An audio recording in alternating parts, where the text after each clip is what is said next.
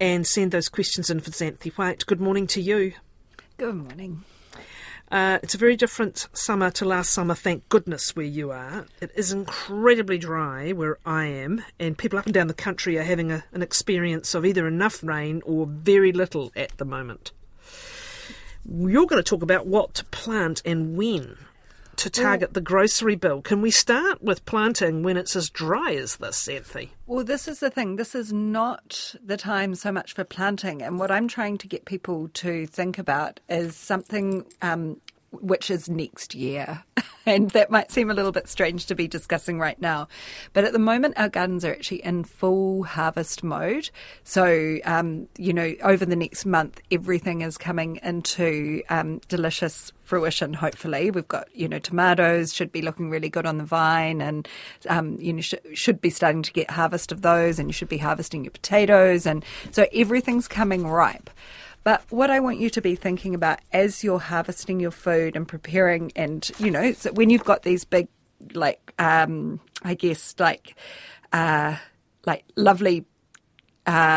extensive harvests that are coming in, you'll be thinking about how you store that to be able to use it different months.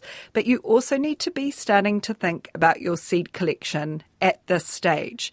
Because if you can start to look at your garden as not just a place to harvest for food, but to harvest for your next year's garden, you're going to be really prepared next year. And you should either not need to go to the garden centre, or the budget you would normally put to going to the garden centre can be used to extend your garden. So what I'm trying to get people, I'm really aware that the cost of fresh food is getting more and more expensive, and I'm not expecting that to, change over the next year. So whatever you can do to reduce those costs to make your garden more viable for you, the better. So what I want people to start looking at is what plants have performed really, really well in their gardens, and what plants they want to see in their gardens in the year to come, and to start harvesting seed and to start preparing and drying that seed now. So that next year, when they start thinking about their gardens, or even in July, when you're thinking about starting to plant your potatoes, you already have your stock ready to go into the ground. So how do you do that with different types of crops? What are you doing with what, when? Okay, so the first thing you need to do is to think about where you're going to be storing these seeds as you collect them from your gardens. So you need to make sure that the place you store them is dry and that it can't be got into by, weevils or little pantry moths or rodents. So often a garage is a dark, dry place, but you need to make sure that if you're putting your seeds and potatoes and those sorts of things away, that they can't just, because they're going to be at the back of a cupboard, you're not going to be thinking about them in the winter. You need to make sure they're not in a place that could get damaged, because, one potato put away at this time of year can be your whole potato harvest next year, but if it gets eaten by a rat, then that's gone. So I'm trying to get people to think about their gardens as something that they can be self-managing in. You have to remember that all of our gardens came from, the other side of the world, and our ancestors got on boats and went for 3 months with all these seeds and different things and started, our agricultural industry. So we can certainly keep seeds and things in our cupboards and get them going. So the first thing is to find a place that is dark and dry that you're going to be able to put these things away from and that rodents can't get into. That's important. Now, let's use tomato seeds as an example. Yeah. What are we putting them in? So tomato seeds are one of the funnest to collect. I really enjoy collecting tomato seeds. So the best thing to use is a little handy towel, the absorbent kitchen towel, and you just cut your tomato and you squeeze that tomato out, and you can use a little spoon or a knife just to drag those seeds nice and evenly out across. Now, this works really well because the handy towel absorbs the liquid from around the seed, and then you can just leave it on the windowsill to dry those seeds out nicely. And then you can just leave them sitting on the paper. You can cut them down, and that paper's organic, so it's going to grow if you push it into the soil, it will grow up. But you need to make sure it's really, really, really dry before you store those seeds, because if you leave any moisture in with the seed, that moisture can cause the seed to get mouldy or rot. So you want to always rule with seeds as they must be dry. So make sure that everything is dry before you do it. So then you just have this lovely little row of tomato seeds, which will be ready for you to get started on your windowsill or in a little glass house next year. And the reason tomatoes are so good to collect is because there are always some plants that are just better than other plants, and that just taste better and just perform better in our gardens. And from one tomato, you just get so many seeds that you'll be able to grow enough plants, not just for yourself, but to give to other people as well. They just go whoppy, don't they? Tomatoes, wonderful. Now, potatoes, I tried to do this with Jersey bennies and it went horribly wrong. I tried to save some over for the next spring's planting. What are you doing with the potatoes? So once again, dark and dry. And you don't want to store a whole lot of potatoes together because so you want to make sure that there's space around them. So if you're wanting to store more than one potato, you want it to wither up. So you don't want it to stay nice and fresh and crisp. You want it to wither. So you want to make sure that there's no moisture, no humidity. If you're in Auckland, you need to find the sort of deep place in your house where it's not wet and damp at all, even in the air, to make sure that it's going to be stored nice and dry. You can put it on to, so if you can stack it onto, that sort of organic packing paper or sawdust or kind of woody, not mulch that has moisture in it, but really dry, kind of stringy wood material that's sometimes used for storing things. Yeah. Something like that. Similar to dahlia bulbs, you really want to keep them dry and keep lots of air around them. You need to sprout them at some point, because you plant in July. I suppose because I was talking that's the Jersey first bennies, crop I go for July. later. Oh, gotcha. So that's okay. the earliest. That's your earliest planting season, and so with our crops, as gardening for most of us is a joy and a supplement to our food. But as the demands on budgets and things get greater, it's actually worth taking it a bit more seriously in terms of how can I make sure that I get those first crops of potatoes into the ground and then another crop and then another crop, just to extend that period. But also, if we're growing enough, we should be able to be storing. So for those that are already well into their gardens, they can be starting to think about storing those pumpkins, which should be able to last into the winter, and then making your pumpkin soup. So what we're growing now, we don't have to eat all the potatoes now. We can store them for eating as well as for that early planting. Beans are a must, you say. Why?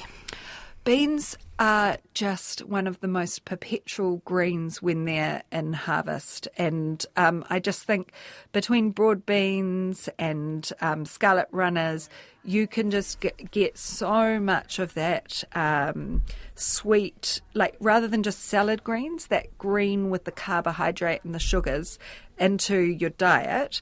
But also beans are really good for the soil, and so growing beans is a really good way to keep, because they have these little nodes in their root systems. You'll often hear about they nitrogen. Aerating things as they go. No, it's even cooler than that.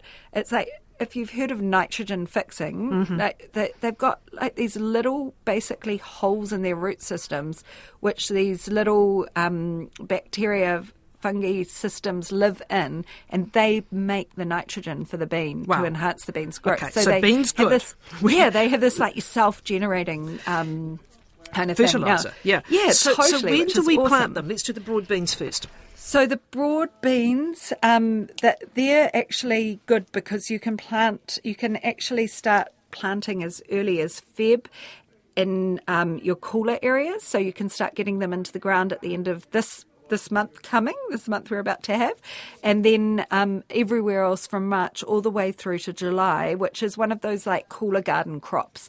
And so most of them we won't be thinking about till autumn. But so if you're starting to clear areas, you need to be thinking now, what am I going to be getting into the ground for winter? So with the potatoes, for instance, if you're starting to harvest them now and you're wanting to get that early crop in July, then you want to start thinking about what am I doing to prepare the soil for that crop now. So, if you're thinking about a couple of 6-week cycles where you want to plant because root vegetables, you want to rest the ground. It's really important with a root vegetable to be resting the ground that they're in because they're prone to getting diseases and different things. And if you move your plants around, it's really good for the health of your garden. So potatoes, you want to be cycling, so you want to move them in your garden. So if you're thinking about planting in July, you should be thinking about preparing that ground for those potatoes in July now. So you've probably got time for sowing some greens, so some lettuce, maybe 1 or 2 cycles of lettuce, and then you can put in some mustard seed, which also helps with your soil health, and then by July you'll be ready to put in your potatoes. So as we, like when we're just having a bit of, I call it like fair weather gardeners. If you're just a bit of a summer gardener and you do it just because you like the taste and the joy of that, but if you're actually wanting to really see your garden work harder through the year and become more of a staple, it will never become the only thing that you eat unless you're an absolute master.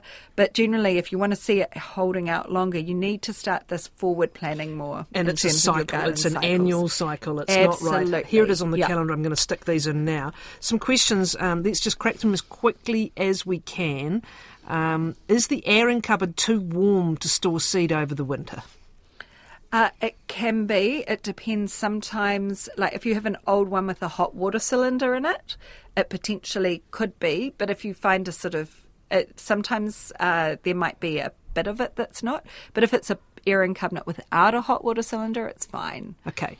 Here we go. How long do dried tomato seeds last, please? Definitely till next year. Often you will be able to do them 2 years in a row, but your viability of seeds can go off, like diminish over time, the longer you store them. Really important to put the dates and the varieties and anything, like the person name who gave it to you, put as much information on that paper because everybody thinks that they'll remember everything and they don't. Did your gardening expert mention that you cannot save and grow seeds from F1 hybrid tomatoes? No, I didn't. But yes, there are some tomato breeds that have been bred so we can't collect our own seeds. So your best tomatoes to collect are your heritage tomatoes and your heirloom tomatoes. I really recommend, if you haven't already started collecting your own seeds, start with something like King Seeds or Koanga Seeds, who have an amazing selection of and also the tomatoes that you get from like Koanga Seeds are like just out there. Oh my God, the flavour. There's something missing in the flavour from the supermarket ones, and I can't explain what it is, but it hasn't just been it's in picked. the back That's of your why. mouth. That's amazing. Yeah. One more here. I saw an amazing passion fruit and I got one fruit. How do I save their seeds, please? Well, I haven't grown... no, that's not true. I actually grew a passion fruit successfully in seed in our studio in St Kevin's Arcade in the centre of Auckland City. And it was extraordinary. It filled our entire studio, but it never fruited. So when you're collecting from seed, sometimes you can't be guaranteed about... It takes longer to get fruit from it, but it's very easy, and you could collect it in a similar way to on a piece of handy towel, drying out that pulp. You want to remove that pulp from your seeds or any moisture from your seeds. So a handy towel works really beautiful in just pulling that moisture away and drying the seed out. Super quickly, 10 seconds. What else do I feed Tui once the flax is finished flowering? What can we plant for them, please? Well, tui are great feeders. So I have a bottle brush in my garden existing, which is really good. It gets the teenage tuis, which don't make it up to the pūhitakawa. Kowhai is just wonderful. Yes. Wharariki as well as harakiki, that's the smaller dwarf flat, which extends. They have a slightly different flowering time. They also love haupara, the berries and nectar on haupara. Most of our native plants have something to offer, because if they're not offering nectar, they're offering insects, and the tuis like those as well. You're wonderful. Thank you so much, Xanthe White.